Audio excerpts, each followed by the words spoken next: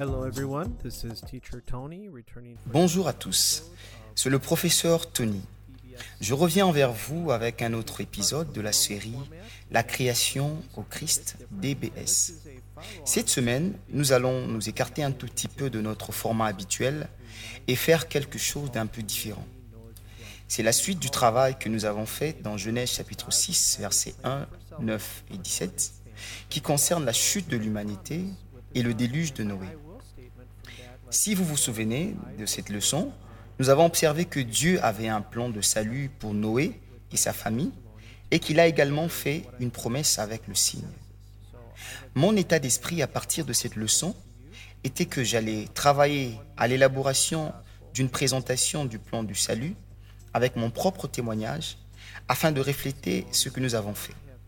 Je vais donc vous le présenter afin de vous donner une idée de la manière dont on peut présenter l'Évangile avec sa propre histoire. Pour faire un témoignage, il faut généralement 3 parties. Une partie qui parle de votre vie avant Christ, une deuxième partie qui concerne votre foi en Christ, comment vous avez pris cette décision, et la troisième partie qui concerne la transformation de votre vie après avoir accepté Christ. Donc, vous entendrez mon témoignage divisé en ces 3 parties. Le matériel que j'utilise est tiré du matériel développé par AIM Trainers que vous pouvez trouver sur aimtrainers.org. Je voulais leur accorder cette reconnaissance pour le matériel. Et c'est parti.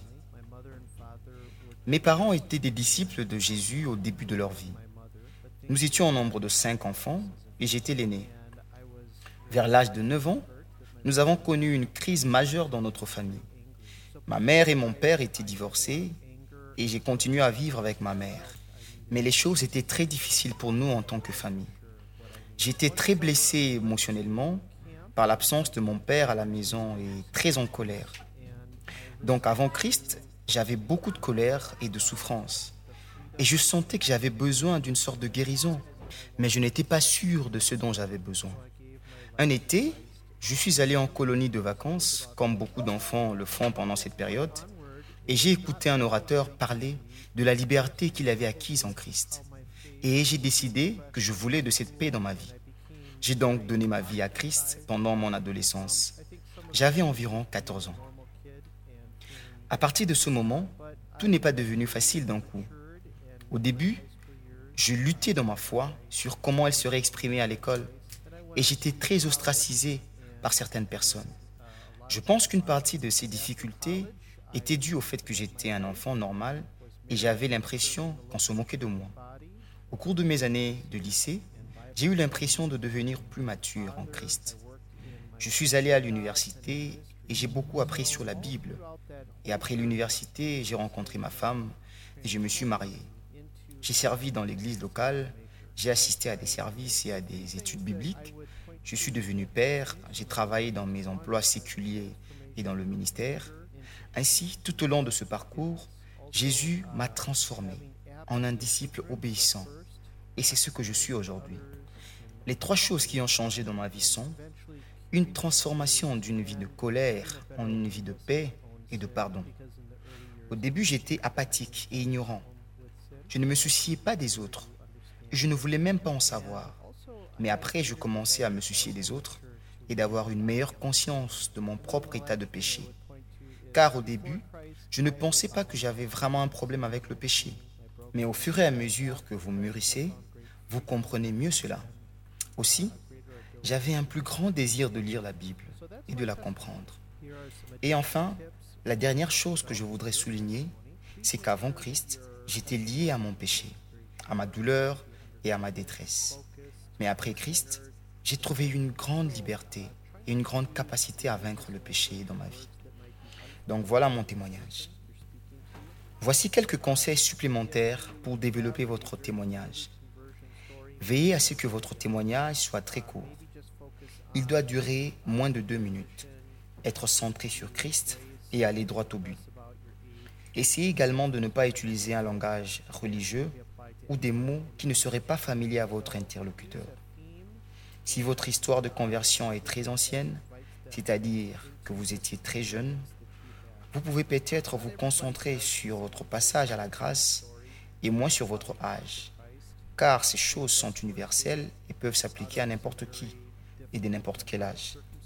Alors, utilisez un terme et un langage qui les invite à vivre l'expérience que vous avez vécue.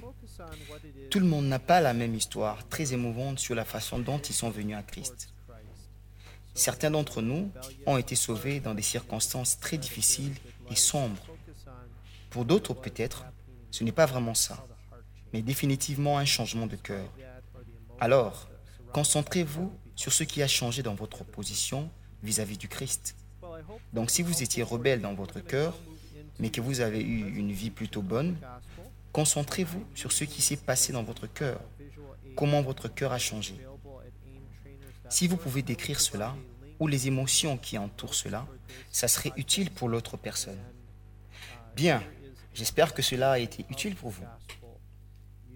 Nous allons à présent passer à la présentation de l'Évangile. J'utilise une aide visuelle disponible sur aimtrainers.org et je fournirai un lien dans les notes de ce podcast. Voici une présentation de l'Évangile à l'aide d'un visuel utilisant la main. Ok, allons-y. Tout d'abord, nous allons lever notre pouce gauche. Et bien sûr, lever le pouce signifie quelque chose de bien. Dieu vous aime et vous a créé pour que vous le connaissiez personnellement. Jérémie chapitre 29, verset 11 dit « Car je connais les projets que j'ai formés sur vous, dit l'Éternel, projets de paix et non de malheur, afin de vous donner un avenir et de l'espérance. » Jean 3, chapitre 16 dit « Car Dieu a tant aimé le monde qu'il a donné son Fils unique, afin que quiconque croit en lui ne périsse point, mais qu'il ait la vie éternelle. » Jean chapitre 10, le verset 10 dit « Le voleur ne vient que pour dérober, égorger et détruire. Moi, je suis venu afin que les brebis aient la vie et qu'elles soient dans l'abondance. » Et Apocalypse 21, verset 7 dit « Celui qui vaincra héritera ces choses. Je serai son Dieu et il sera mon fils. » Le deuxième doigt est l'index. Donc nous allons montrer l'index gauche à chaque personne et également vers moi-même. Pointer ce doigt signifie accuser ou blâmer. L'homme est pécheur et séparé de Dieu. Nous ne pouvons donc pas le connaître personnellement et faire l'expérience de son amour. Ésaïe 53, 6 dit « Nous étions tous errants comme des brebis. Chacun suivait sa propre voie.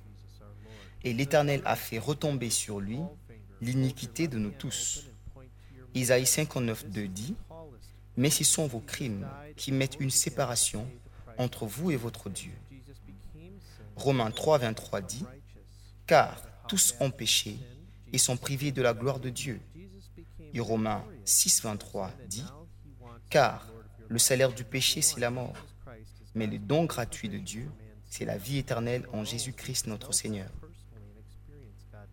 Le troisième doigt est le majeur.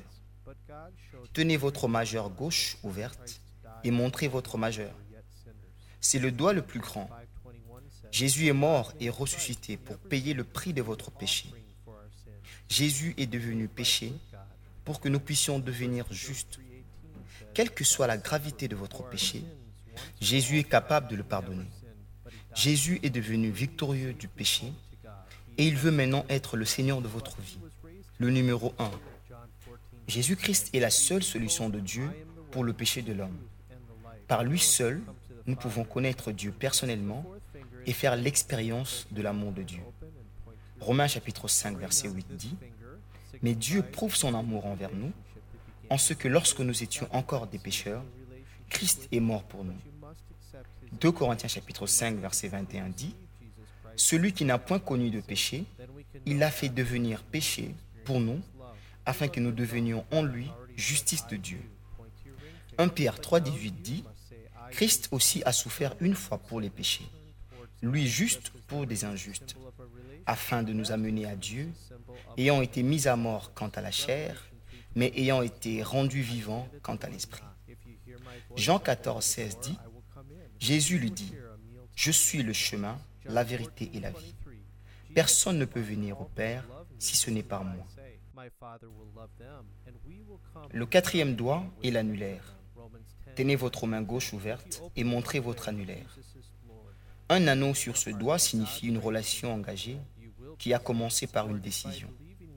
Dieu vous invite à une relation avec lui, mais vous devez accepter son invitation. Nous devons individuellement recevoir Jésus-Christ comme Sauveur et Seigneur.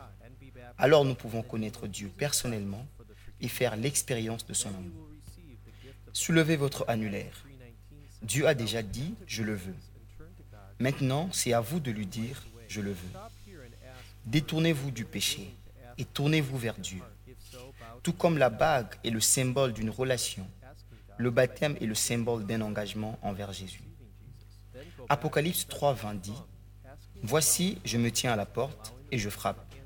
Si quelqu'un entend ma voix et ouvre la porte, j'entrerai chez lui, je souperai avec lui et lui avec moi. » Jean 14, verset 23 dit « Jésus lui répondit, si quelqu'un m'aime, il gardera ma parole, et mon Père l'aimera. Nous viendrons à lui, et nous ferons notre demeure chez lui. » Romains 10, 9 à 10 dit « Si tu confesses de ta bouche le Seigneur Jésus, et si tu crois dans ton cœur que Dieu l'a ressuscité des morts, tu seras sauvé. Car c'est en croyant du cœur qu'on parvient à la justice, et c'est en confessant de la bouche qu'on parvient au salut. » Acte 2, verset 38 dit « Pierre leur répondit, repentez-vous, et que chacun de vous soit baptisé au nom de Jésus-Christ, pour le pardon de vos péchés, et vous recevrez le don du Saint-Esprit. » Acte 3, verset 19 dit « Repentez-vous donc et convertissez-vous, pour que vos péchés soient effacés, afin que des temps de rafraîchissement viennent de la part du Seigneur. » Arrêtez-vous ici et demandez à la personne si elle est prête à recevoir Jésus dans sa vie. Si oui, inclinez-vous ensemble et vous priez d'abord, en demandant à Dieu de donner compréhension et clarté à la personne qui reçoit Jésus. Puis revenez en arrière et commencez à partir du pouce, en posant les questions suivantes et en permettant à la personne de répondre avec ses propres mots. Le pouce. Que voulez-vous dire à Dieu à propos de son amour pour vous? L'index. Que voulez-vous dire à Dieu au sujet de votre péché? Le majeur.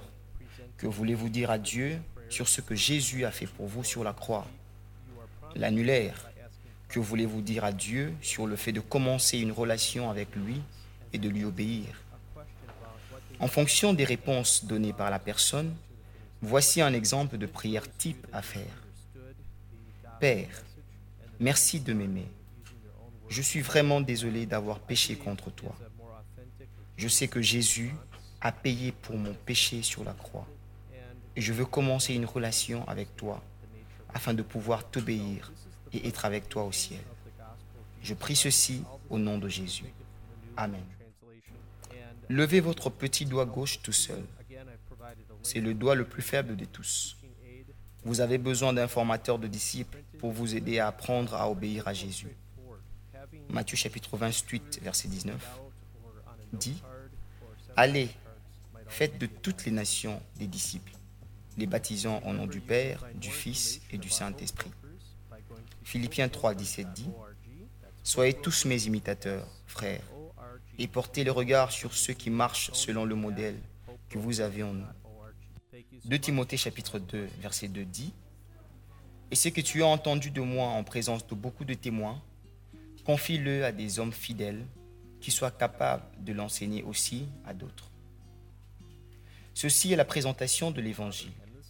Et vous verrez ici, si vous êtes familier avec les 4 lois spirituelles, que ce visuel utilise les 4 lois spirituelles d'une manière un peu différente.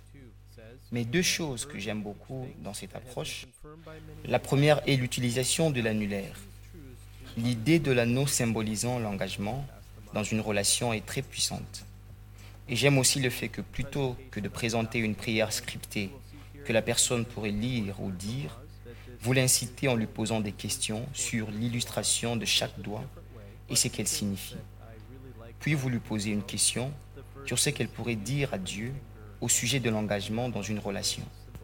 Ce qu'ils pourraient dire à Dieu sur chacune des choses qu'ils ont apprises.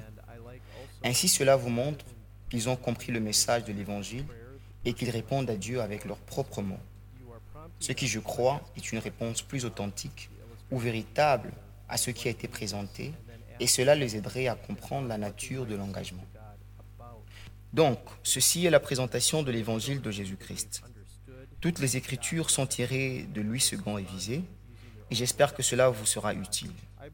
Encore une fois, j'ai fourni un lien vers l'enseignement qui peut être téléchargé et imprimé si vous le souhaitez, mais c'est assez simple et direct. Il est également conseillé d'imprimer les écritures sur une ou plusieurs cartes. N'oubliez pas que vous pouvez trouver plus d'informations sur les brochures de l'espoir en vous rendant sur le site hopebrokers.org. Brokers est pelé avec un S. Vous pouvez également m'envoyer un courriel à tony@hopebrokers.org. Merci beaucoup et excellente journée. Remember, you can find more information about Hope Brokers by going to hopebrokers.org. That's hopebrokers with an S.org. You may also send me email, tony@hopebrokers.org. Thank you so much and have a blessed day.